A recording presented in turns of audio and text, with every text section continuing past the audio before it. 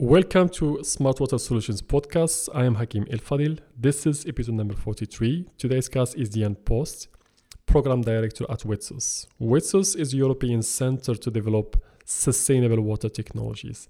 This center is combining academia and industry to solve urgent water problems, not only from one angle, but from different angles. What I mean by that is they not only look to the problem from the fundamental point of view, academic point of view, but also from the application point of view from the industry. And all the spectrum, you need so many disciplines, not only membrane chemists, but you actually need different disciplines combined in order really to solve problem and to bring meaningful, tangible water solutions.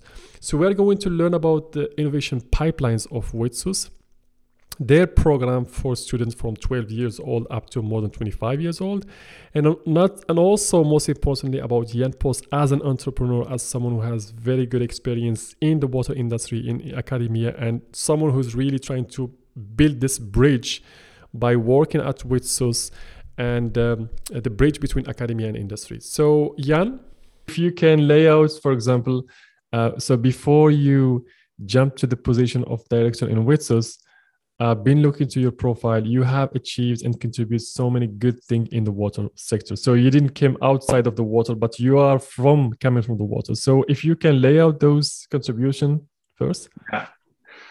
Well, my career started actually a little bit by mistake. Actually, I was really intrigued by architecture, and then I came to constructions. And from construction, I came into wastewater treatment plants. That's a lot of concrete, so still it's a construction.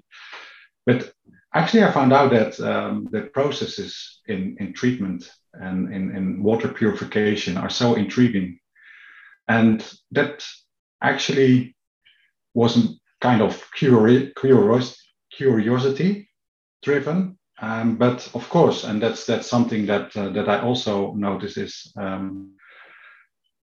many people in the world are concerned about water, water scarcity, water quality. That's something that everyone at a certain point in time realizes. So that's also where it started off with my own journey. So basically, just finding out myself about water treatment. Also, of course, I took courses and in the end, I graduated in sanitary engineering. But from that point, I started to work in an engineering company, starting with some engineering of water treatment plants, specifically in desalination. Okay. And from desalination, I got the principles of thermodynamics. Well, not just by finding out from lectures, but finding out myself just by reading and by designing.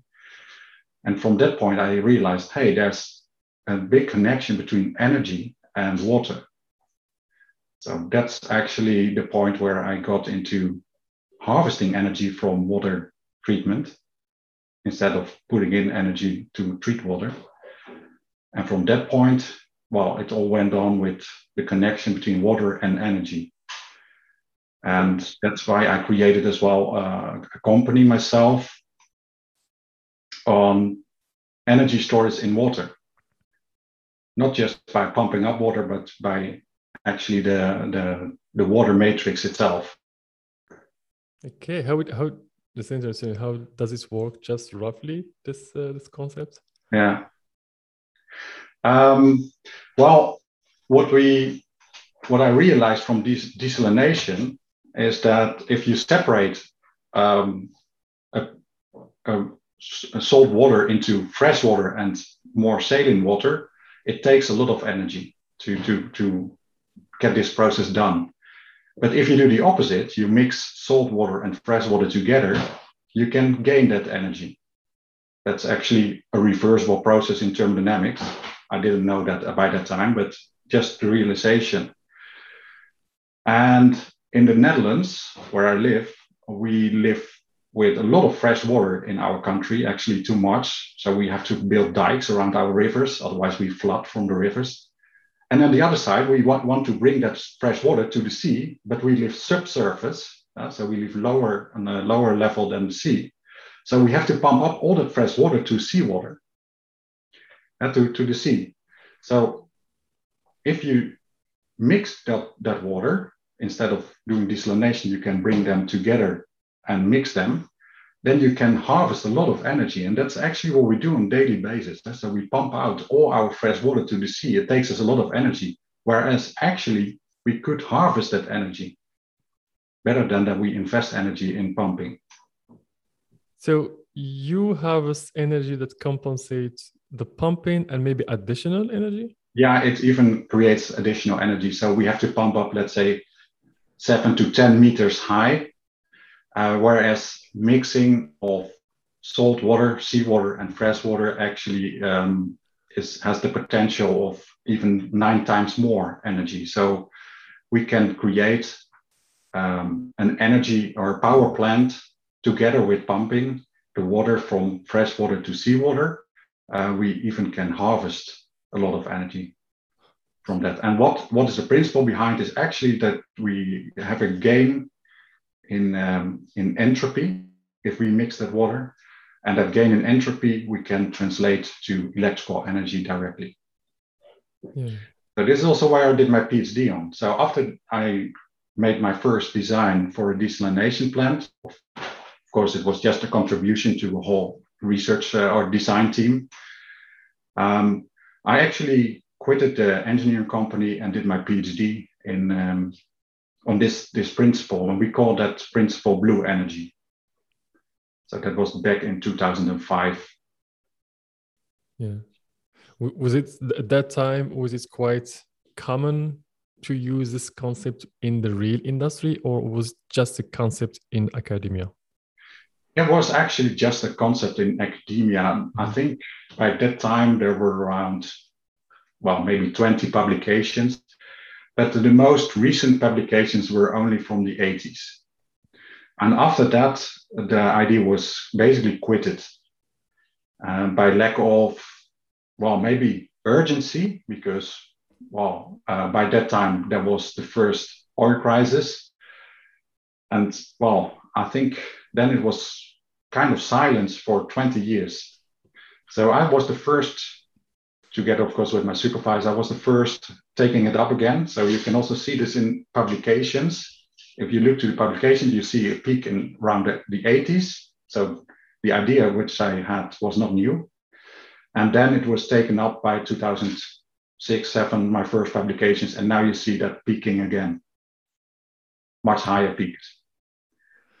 Because it does make sense. I mean, if I look to, I'm coming from North Africa. If I look to Morocco, Algeria, and then so many countries, they have a river most of the time mixed with the sea. So they have rivers is flowing to the sea. And in those countries, in Morocco, they don't have oil and gas. So they rely on other energy or wind energy, solar energy. So it does make sense to have such technology in place to harvest that energy. And then they don't need to pump. It's just in the above the sea level. So really just that they whistle the water in the sea. It's even better, that situation. The only thing is, and that's something that is very important, is that you have a continuous flow of fresh water into the sea. Of course, otherwise you have to shut down your power plant. So in the Netherlands, we usually have plenty of fresh water, except for the last year. So it's actually also in the Netherlands, it's kind of difficult to implement this idea, because at certain points in summer, we close down the water flows from our freshwater reserves to the sea, just to save the fresh water for other purposes, for drinking water, for example. Mm-hmm. And then there's no ability to produce power from this. Right. So to make it complete, so now there's a lot more attention for renewable energy. And the problem with renewable energy is that it's available at certain times, and on other times that you need it, it's not available. So this type of energy of fresh water flowing into sea is available on a predictable time scale. So you can choose when you discharge the water, but you can also create batteries out of it. And that's what I did with finding the company Aqua Battery, where we use fresh and salt water to create actually a water battery. And we can store a lot of energy in that. Is it, just on a high level, how this Aqua Battery works? Is it just traditional battery that store energy in it or different? No, it's totally different concept. So we start with salt water and with fresh water. And actually what we do is if we have excess of energy, for example, wind or solar energy, when we don't need it, we can actually charge this battery by separating this fresh water and salt water. If we want to use this energy, we mix them back to each other. We do it in a bit smarter way than I'm telling now, because we need a battery. Very important quality of a battery is the energy density. You can imagine that you cannot drive a car on this battery. It's totally unsuitable for mobile devices. But still, it's very important to couple such big battery storage capacities to, for example, windmill parks or solar panels. Even in home, you can do. So that's our aim, is actually to build batteries for built environment, stationary batteries. So can I consider, for example, that what you did in your PhD and then the Aqua Battery that you have developed, does it need more than one science discipline to make it, or it's only one discipline? Because I see at least two disciplines involved here. Yeah. Well, basically there are many disciplines, and that's also where I work in my other job. So in WETSUS, we bring together all these disciplines, all these scientific disciplines. For example, in this case, for the water battery, we need at least maybe 4 or 5 disciplines. Electrochemistry is the first one, of course. There are electrodes involved, electrode reactions. We need membranes to separate the water streams. So membrane science and technology is involved. We need chemical engineering. So that are at least 3 disciplines. And I think for many, many other disciplines, or for many, many other innovations in water technology, we need at least to bring together 3 to 5 disciplines to make an innovation happen. Right. And yeah, exactly, this is what takes me to WETSUS, your current position right now. And then because it's very interesting what WETSUS is doing right now. And then I would give you the floor. Maybe you are the right person to give an idea, the origin of WETSUS, and then the reason why it has been created to solve what. Yeah, so WETSUS has been founded in 2003. That was the start of WETSUS. And actually the purpose of WETSUS was to combine scientific excellence with commercial relevance. So to solve current water-related problems in the world, like water availability and lack of water quality. But doing this, not only solving the problems, also create economic opportunities. And that's very important, because economic opportunities are actually the key to success. Maybe to explain this a bit more is water is very prominent to our economy. So 4 out of 5 jobs are actually depending on water availability. And for the last decade, even water scarcity is listed as a top 5 global risk for economy. So this water dependency in combination with the growing scarcity in the world makes it very important to get enabling water technology for our economy.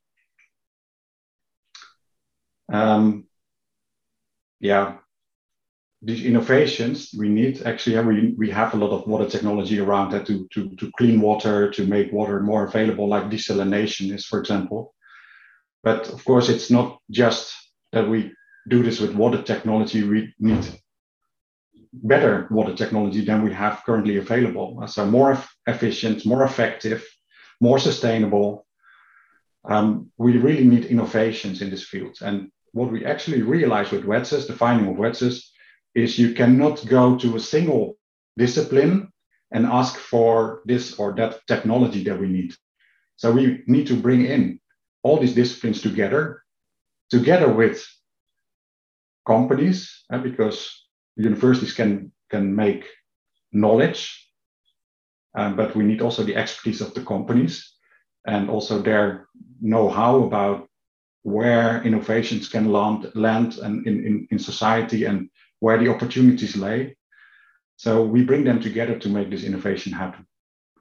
So that's actually, in short, what we are, how we have been founded. Nowadays, we have 130 partners in the WETSUS program. So over 100 companies and 20 universities. And we run a program of 60 PhD projects. That's the current state of WETSUS. It's very interesting. And then the way how I can summarize it, correct me if I'm wrong, it's an interesting platform that combines, it's a bridge between the industry and academia, and try to solve the water in a way to bring tangible water solutions. It's not like a solution that maybe in next 30 years it can or it might be upscaled, but no, something that can make impact in what we are right now having. Yeah, sure. I just like to mention that we work in collaborations on high risk, high gain solutions, which actually means that if a solution can be found only within a company, it doesn't make sense to work together with a multidisciplinary team, because then you're close to the solution. So if it's really about optimizing a current membrane or a current membrane desalination plant, or maybe a better way of oxidizing micropollutants, I think that's basically too close to the company. So the company has better expertise than academia may have. But really where they need each other is on longer term, but of course with the view of potential impact. Mm-hmm. So let's say solutions for the next 5 to 10 years. Yeah, because I think that's the reasonable. I think at least my experience, this is a reasonable time for even the industry to bring a new product to the market. You need at least 3-4 years just to pilot test, be sure that what you have it's reliable in the real world. It's not like electronic, you change your portfolio. I mean, I remember when I was with the electronic business, they changed the whole portfolio every 3 years. There's so much innovation is happening. The speed is very fast, while in water, you take a longer time. Yeah, much longer. Yeah, much longer. Also because in water, it's also by purpose, it's risk avoiding. We don't want to take risks with people's health.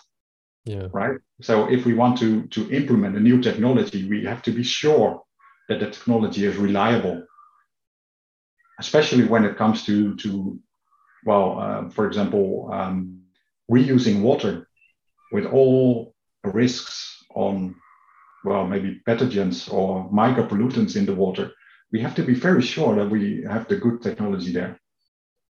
Right. So it takes a long time. Yeah. I mean, I totally agree with that. It takes, and also from the regulatory standpoint, I would say, I think it takes also. I mean, you may have very good concept, very good membrane, but when it comes to drinking water certification in Netherlands or in Germany, it's not always easy. You need to have the right products in place. And that's actually also why we're working with companies. We also work with end users. So typically we work with universities, technology providers, But also end users are very important in this chain, because if they don't want to take up this innovation, we will never have the innovation implemented in society. So if they are early enough involved in this development of the technology, they can already give feedback, like this will not work because of this and this reason, because maybe it's technologically possible, but our clients will never accept it because of maybe the risk perception, or it will never work because it's too expensive. Well, of course, that's always a big thing in innovation, if you calculate beforehand what it costs. But yeah, some reality check is needed.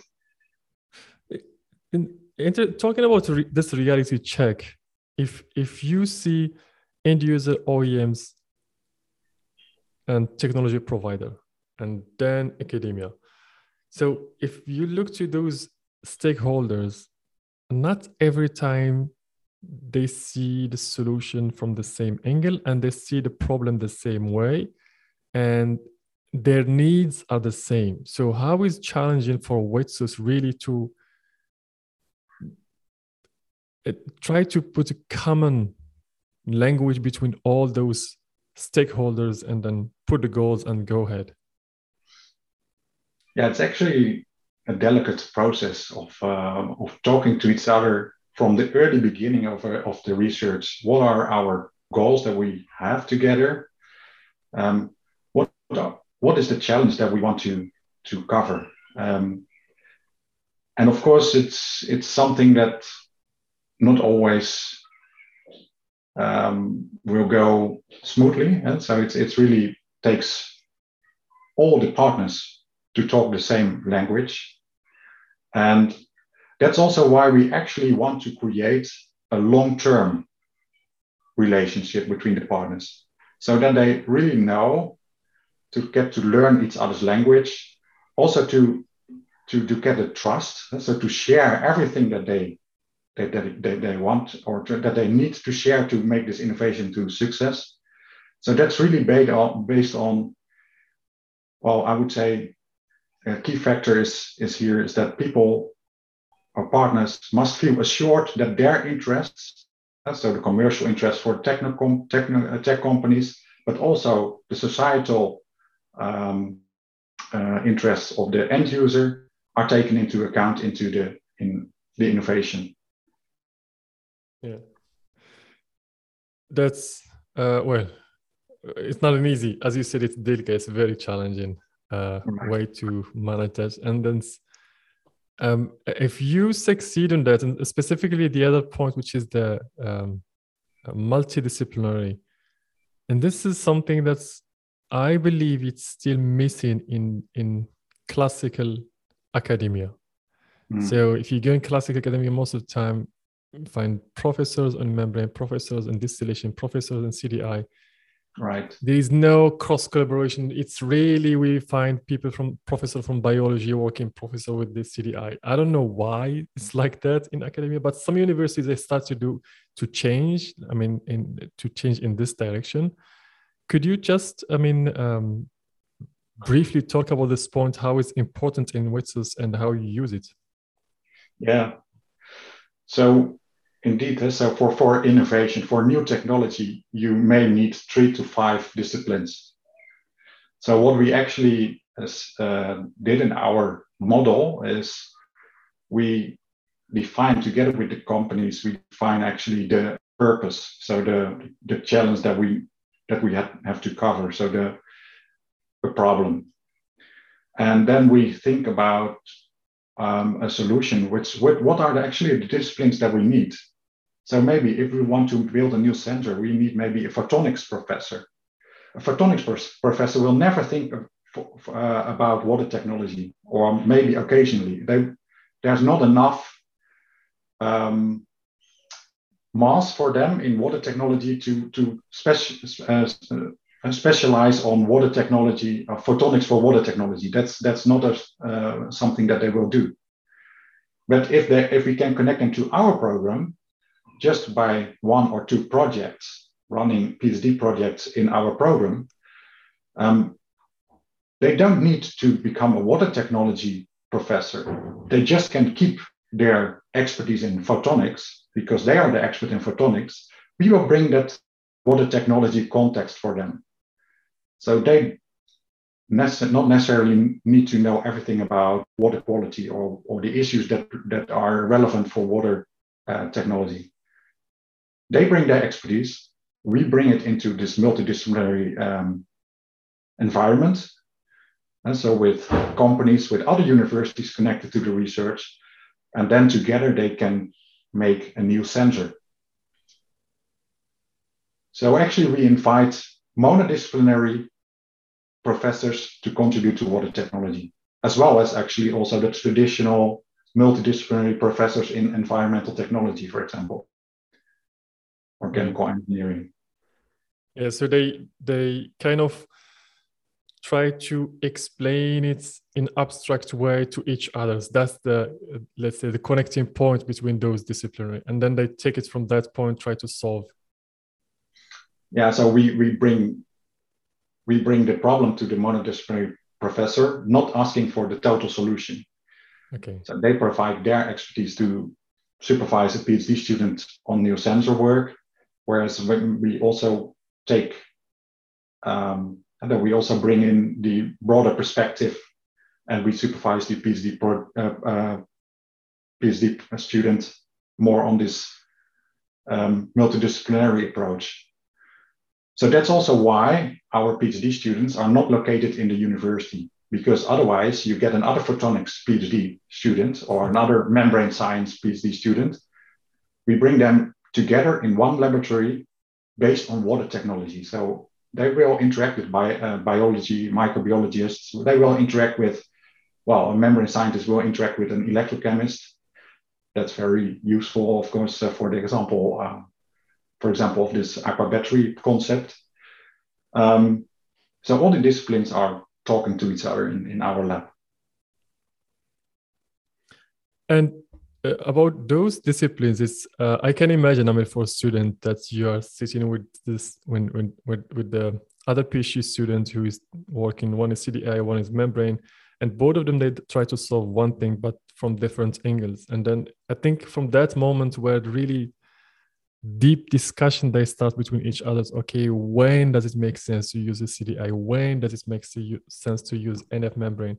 So those questions, I mean, yeah, you not necessarily learn them when you did master, but you should learn them when you get to industry, because then you need to have, okay, there is some economical sense behind every technology, when to use it and when to combine them together. Yeah. And this brings me to the question, Jan, about the WITSUS. It's covering so many parts in water treatment. Would you just, I mean, walk us through the research themes that WITSUS is focusing right now? I mean, the things that already achieved and things that that WITSUS right now is covering. Yeah. So maybe just to explain how we are organized, and we have 20 research teams. Mm-hmm. So I will not detail them now, but these 20 research teams are actually consortia for longer term. So a cluster of companies working on a certain problem with university partners. And we all do this within PhD projects. So we define PhD projects together with our industrial partners. We ask the professors to make a proposal, and then we will work on it for 4 years. But many of these research teams are actually there for over 10 years. So they exist for longer term. So they have programmed many different PhD projects together on a certain challenge. So if we look to our program, so what are we working on? We basically have 4 main research areas, I would say, or impact areas. So these 20 consortia are working more or less in one of these 4 impact areas. And one is sustainable water technology. And that's really aiming for the sustainable water supply, both for humans as for ecological use. And they are more or less all aligned around chemical-free natural treatment concepts. So to reduce chemicals and energy use for water technology, to get a better water quality, obviously. So that's one, and actually there's, for example, desalination or advanced oxidation involved. Then we have an impact area we call smart water technology. So we have sustainable water technology. We also have smart water technology, or kind of like. That's based on the protection of health and environment by developing sensors, sensor networks, to integrate this with artificial intelligence, nowadays very important, of course, to get advanced monitoring so that we really know each time what is the status of the water quality, what is the status of the assets, what is the current status of our open water systems. So that's the second one. So typically there you have a concept like pipe inspection, genomics-based water quality monitoring, sensor development. Then the third one is one that's also very popular. That's recovered resources. So to recover resources from our wastewater, to recover, for example, polymers or micronutrients, metals, or energy, like in this example of this mixing energy, the blue energy. Well, we have a couple of examples there as well. Maybe one is very, very compelling, and that's phosphate recovery. And everyone's working on that. But we found in our program that actually we can recover this very efficient by using magnets. So we put electromagnets around a reactor, a sludge activated sludge reactor, and then we can recover iron phosphates, vivianite crystals, just by putting a magnet around the reactor, which is, well, not only nice to, well, combine, actually it's combining mining technology with wastewater treatment technology. So that's another example. And the fourth line is actually a new one, relatively new one for us, and that's drought resilience. What is it? Drought resilience. Mm-hmm. So really focused on water scarcity. And of course, you may think then about desalination, but desalination is something not solving water scarcity. It's actually it's a measure to provide water in water scarce areas. Now, this is really about getting a better balance in the water cycle. So to really get water cycles restored, redeveloped by adding technology. So, well, the nicest thing is, of course, if a water cycle becomes, again, a natural water cycle, but sometimes you really need to put some technology into it to get it recovered before it's running again on its own. And we do this by also working with soil. We also need to recover the soil to get the water, maybe to retain water, to get a higher absorption of water into the soils. And that's something that we work on as well. So actually, when you work on water technology, you also have to realize you're not only working on water quality and water availability, also working on other areas like energy and food and ecology.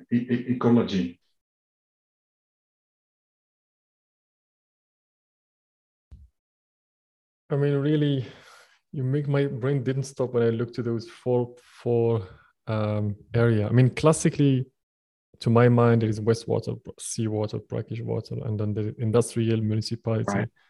But you break them. It makes sense now for me. It makes sense because you break them in a way, combination of solution. Because the sustainability, the first one compared to the smart one is more AI and sensor. The third one is recovery of resources from wastewater, as you said, and the fourth one is the drought resilience. And then if we can go through those 4 examples, and then you can give us one of the key solutions that Wetsource is working and already published articles, let's say it's already published. Because I know Right. that so many stuff that is still confidential, but only the things that's already published in articles. Right. So to give you an example of sustainable water technology, well, a very classical example there is that we usually in our centralized systems here in Europe, we collect all the wastewater into centralized wastewater treatment plants. So actually one of our research teams is already from the start of WETSA, so that's already a team working together for over 15 years on source separated sanitation. So you better can separate urine from feces, and you better not flush the toilet with water. So use vacuum toilets instead. Why? Because otherwise you mix everything together and you get the worst matrix you can treat. Whereas from urine, it's actually very concentrated in nitrogen and phosphate, so phosphorus. So you probably can better recover phosphorus and nitrogen directly from urine instead of from the mixture where you dilute it a lot and you add other components to make it difficult. So that's a way of sustainable water treatment. So that's a very classical one, and we are not unique in the sense that we work on this, but it's just an example, which you may also combine with recovered resources. So you never can build walls between those 4 research lines. There's always more impacts in it. Another way, example in sustainable water would be, well, for example, use of advanced oxidation without using chemicals. So normally you do advanced oxidation by adding ozone or by adding peroxides to a UV system. We actually use, or we develop a technology which is based on UV, so ultraviolet light with lower wavelengths, so that we actually create the chemicals that we need for oxidation, so the oxidants, directly from the water matrix. So we don't add chemicals anymore. So we just use the light to create chemicals that can be used to break down micropollutants in the water. And then in the end, you don't find, you didn't add any chemicals because you just break down and use these oxidants that you produced in situ. You actually use for breaking down the micropollutants. You don't find them back anymore. That were just a few examples of sustainable water. Maybe for smart water technology. Well, an example there would be on pipe inspection, for example.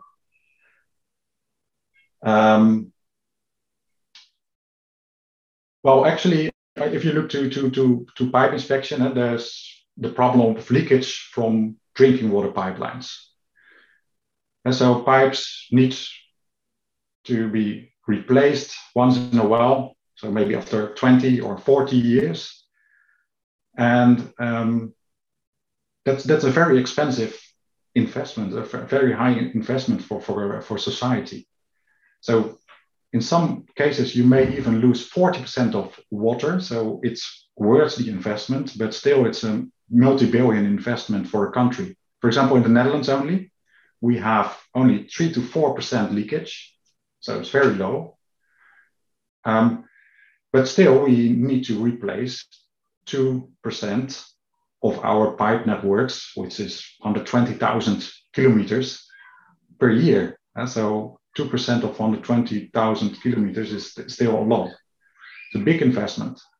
So what we better can do is inspect those pipelines on their condition. So we build sensors which can be sent through the pipes to actually invest the status of the pipe material.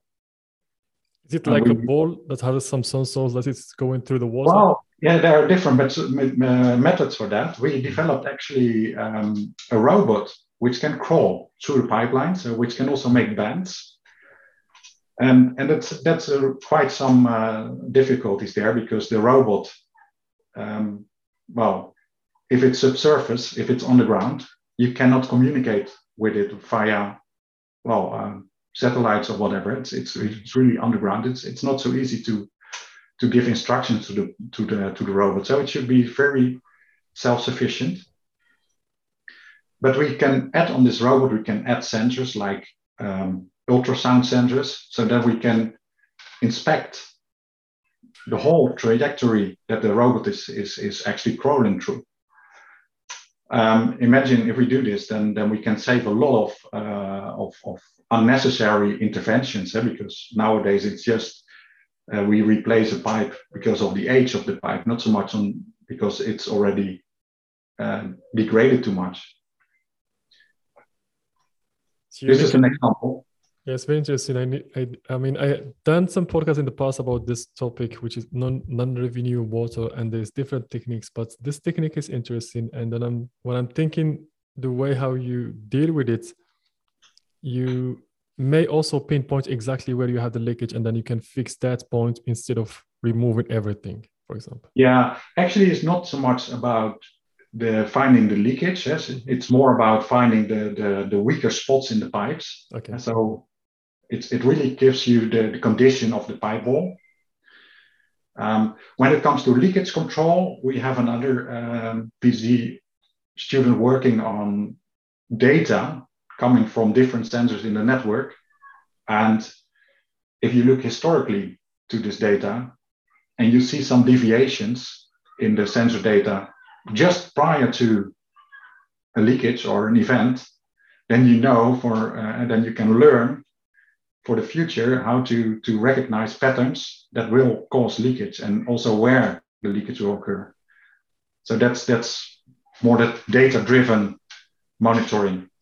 So you have inspection, data-driven monitoring, and if you combine these all, of course, then you get prediction models, you get more information based on data like age of the pipes, of the infrastructure, and the inspection data, open data, climate data. Well, together with these real-time sensors, you can predict where a network will fail in future. And then you can take action. There was a second example. I don't know if you are ready for the resource recovery. Yes. Yeah. Yeah. So I already gave this example of Vivianite, and I think that's actually a very nice example. And another one, what would be so phosphate is one, but nitrogen is also an important element as a fertilizer. So what you also see is that more and more focus comes on the nitrogen recovery. Because now it's actually, if you look to the EU, we produce a lot of nitrogen fertilizers out of nitrogen gas, and so the air. That takes a lot of energy, whereas on our treatment plant, actually the ammonia, which is available from the urine mainly, we actually have to bring it to nitrogen gas in the treatment plant, causing all kind of greenhouse gas emissions as well. Whereas actually later on we produce it again, the ammonia from our air. So actually if we close that cycle on the treatment plant and make on the treatment plant we make our fertilizer, would be much better. That's another example, except for the phosphorus. There are also many other examples of resource recovery nowadays. And we also have plenty of them in our program. Yeah, because that's what I learned also in terms of irrigation for the agriculture. sometimes you don't need to remove all the stuff that you have in your wastewater. It's like you can custom made wastewater depending on which irrigation you need to deliver that water. Yeah, I think that's true. Yeah. Yeah. And the drought, for example, the last one, which is the drought resilience. Yeah, that's a bit of our new ones, and of course that also makes it a bit more difficult to explain. But let me explain it very well.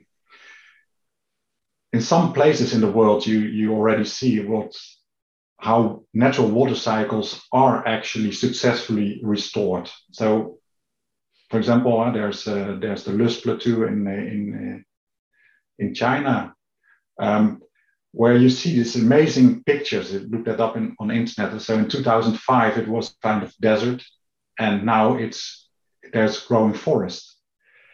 It's just to take interventions in a water cycle, for example, by reforestation, so planting trees, but that's often is not enough to get the water cycle restored, because you need to, if you want to have a healthy water cycle, you need to increase the evaporation, the evapotranspiration actually again.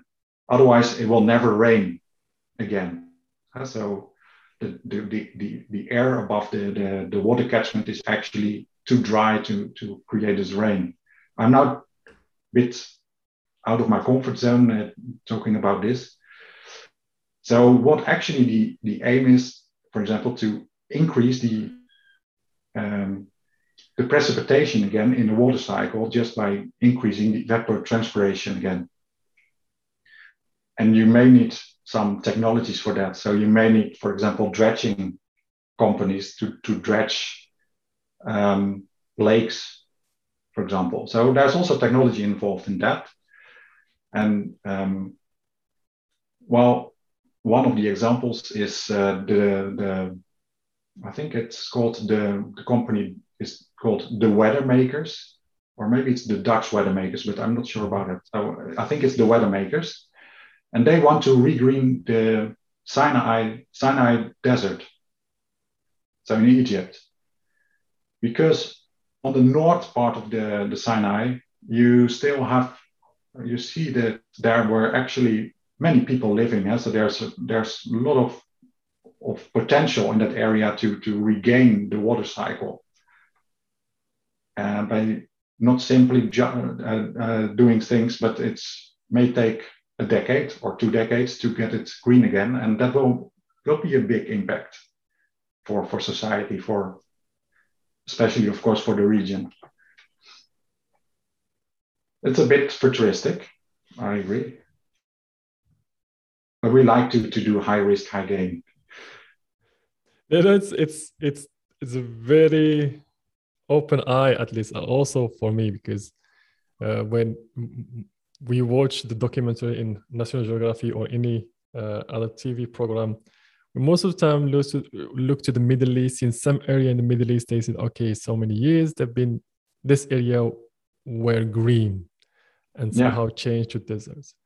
So the question is, if we use the science, is it still impossible to make it green again? That's the question that I think you are trying to. Now, you may think that these areas were becoming dry and desert in maybe centuries, but probably actually the disaster was much faster. So people living there for centuries, and then in a few decades it was gone.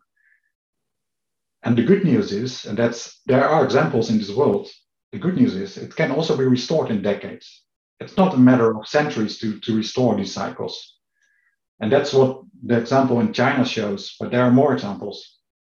That's exactly the point. I mean, the point is you put stress on the scientists and the engineers to ask them whether it's impossible to restore it, and restore it in short period of time instead of 100 years.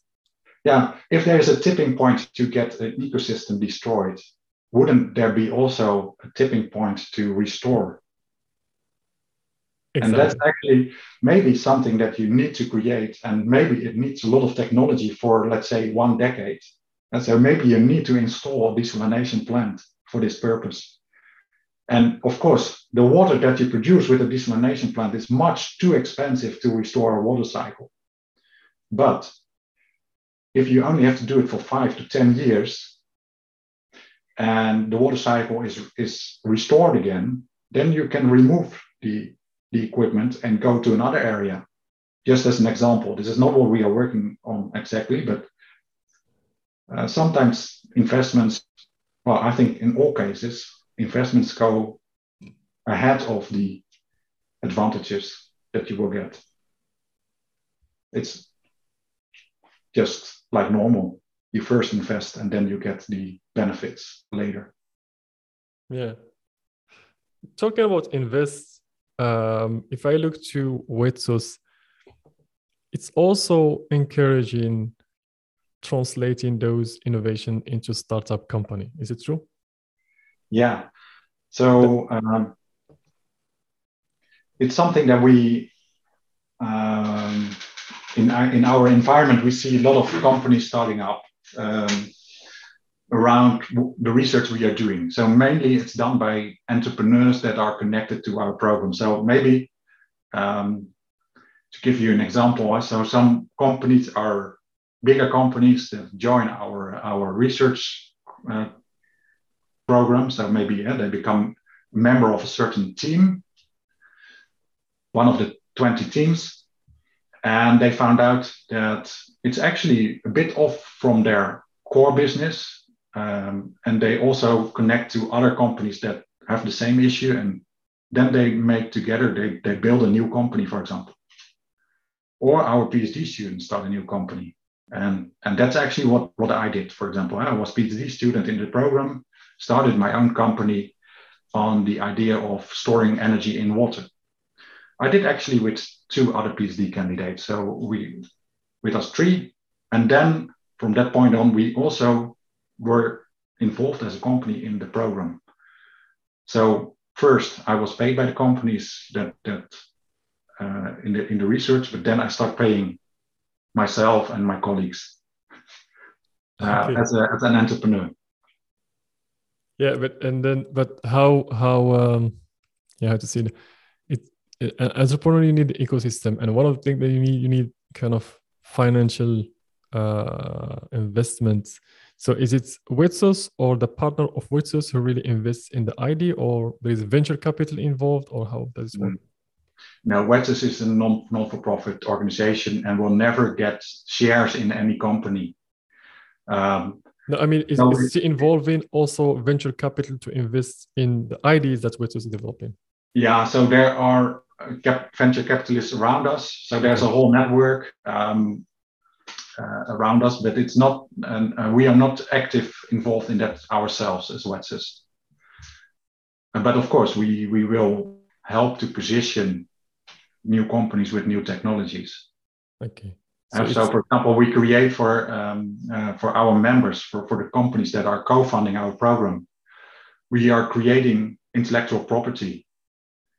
And so we are doing both. We are publishing our results because we are co-funded with public money, yes, from our government. So we will publish our results, but we also create an intellectual property position for our companies. And that intellectual property position is actually that they will be able to get patents that are coming out of the research, that they will get them transferred to their own company. Of course, that will, we ask money for that, and we ask a success fee for the benefits that they will take. We will invest that back into the research. Okay. So I get just to summarize, which is, I mean, Wetsus is a non-profit foundation. It's a collaborator, and then in the same time also it has kind of ecosystem for any potential idea that can merge from Wetsus into an entrepreneurial path. Yeah, we are part of an ecosystem. So Wetsus is really about the scientific research, about the innovation, about bringing parties together to innovate. But at a certain point, when the companies start commercializing these ideas, well, then we are not involved anymore. So actually, the nicest thing that I can see happening is that other people, that companies, that maybe even other research institutes picking up these ideas. And then we can start new ideas, because we are an innovation system. We are not there to make our success from begin to end. If something becomes closer to market, I think the innovation potential will become less in time. So then we will better start a new innovation, a new creative idea together with our companies for the next 10 years, then that we will follow this innovation from to market implementation. We are not the party to do that. Right. So to keep innovative, we need to start with new innovations once in a while. Yeah. Is it like, I mean, WITSUS is any unique in a way that what as a platform, is it similar? Like if I look to Germany, for example, I know there is example of Fraunhofer Institute, Max Planck. There is some institute there that they act in the same way. They also participate in so many things in energy development, batteries, for instance, like Fraunhofer. Is it similar to this direction or quite different with us to those platforms? Of course, there are similarities. So we both research institutes. The only thing is maybe we are actually more taking the leadership in bringing parties together. So other academics, and so actually academics from 20 research institutes together with our over 100 companies, we are bringing them together to make this innovation happen. So we show leadership in this part. But we are not aiming to be the specialist in something ourselves. So in many research institutes, you see people working there for life and become the expert in this and that field. No, we want to connect to those experts outside from other research institutes to bring them together with our companies. And what I said, at a certain point, maybe a certain expertise is not covered anymore in WETSUS because there's no need for it. So that's also, I think, a strength that from an innovation model, that you are not stick to the people that you have. Mm-hmm. There's more innovation potential outside than inside your organization, probably. In our case, we embrace that. So we're always looking for new partners. It is really unique, I would say. Yeah, it's really unique, and then it's kind of very flexible, I would say, in a way that you are not have one specialty that you need to focus the whole life. CDI, no, we are looking for whatever technology emerge, we can adapt ourselves. It's funny to tell you that that's still something that happens. I would say people think that I'm always pushing towards a certain technology, electrodialysis, for example, which is definitely not the case. But once you're having a certain reputation in a certain scientific field or technology field, then of course, then people think that you are actually, that if you talk to him or her, it will be about this topic. But sometimes it's not the best solution. So your technology is maybe not the best solution. Maybe there's another innovation needed than you may think of. And then you need to partner. So be very open. And I think that's also what your podcast is doing. Exactly. It's hunting to solve the problem and without focusing on one solution. And then last question, Jan, which is when I look to study the homepage of WETSUS, I found that also WETSUS is offering an education programs. Would you just briefly talk about this program? Yeah, it's a very important part actually of innovation. Yeah.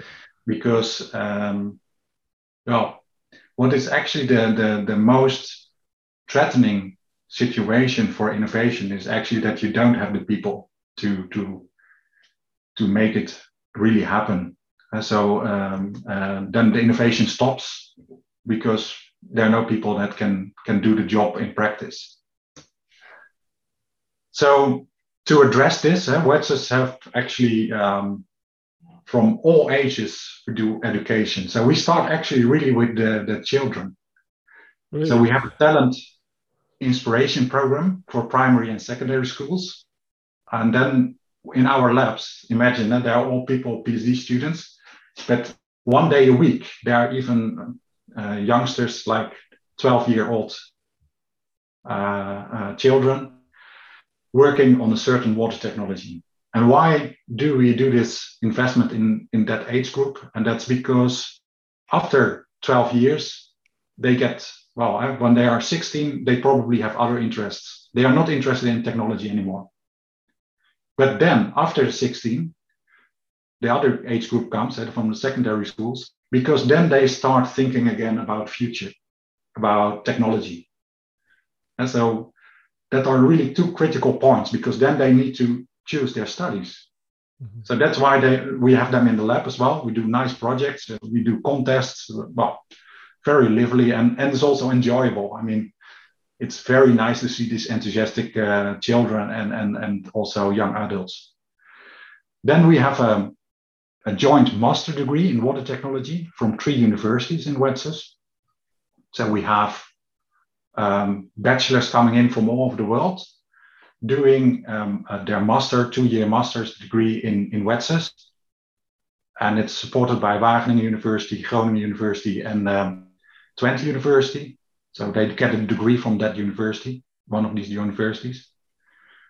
Then we have a lot of interns, bachelor, master degree interns, just on our PhD projects. And of course, we also cooperate with universities of applied sciences. So not only with other universities, but also with University of Applied Science. And last but not least, of course, the PhD students themselves, that are the future water leaders. And so we have 60 PhD students in our program. So each year we have 15 PhD students graduating, which are, well, I think very relevant for our water technology sector. So if you need a talent, well, just ask. Maybe we have, well, basically each month we are delivering one. So that's in short what we do. So you can be in WETSUS from 12 years until your 30s. That's very interesting. And we have seen it two examples actually now, going from bachelor's to up to a PhD in WETSUS. Yeah, there is also an MBA. It's often MBA. Yeah, maybe. Yeah, that's also good that you ask. We are also stimulating entrepreneurship among our PhD students, and we had a Marie Curie grant, which is now available for PhDs that are starting this year. And they will also get offered a half year of MBA on top of their PhD. So they normally PhD is 4 years here in the Netherlands. Now they get 4.5 years also to do some MBA work related to their water technology. Maybe good to tell, if I may. We will launch our next call for positions, so people can apply in March. So each year we start with 14, 15 new projects. So twice a year we launch a call for PhD applicants for PhD positions, and it will be launched on PhD positions wetsus.eu. So that will be in March. Very good. Thank you very much, Jan. It's really good. I mean, nice talking to you, and very interesting what WETSUS platform is doing. And then before closing the episode, if we would like to share anything with the, let's say, the audience's combination between expert and also startup company and people who really listen right now to you, they may have an idea also to bring it to the water markets as an entrepreneurial part. So what would be your advice, you as someone who's been working in the industry, did entrepreneur, did PhD, so you see things differently, how you advise them? Yeah. What would be your advice?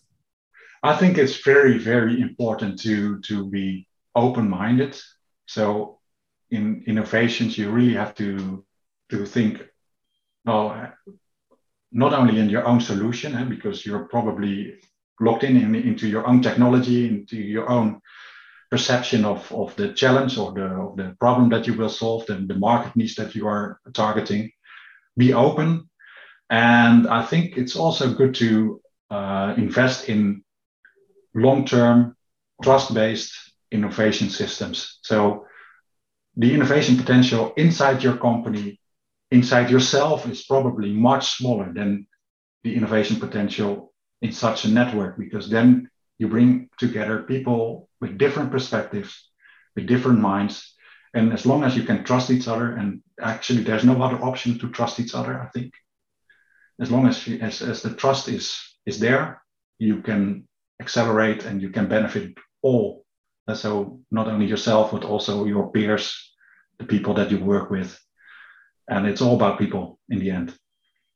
Excellent. Thank you very much, Jan. Thanks, Hakim.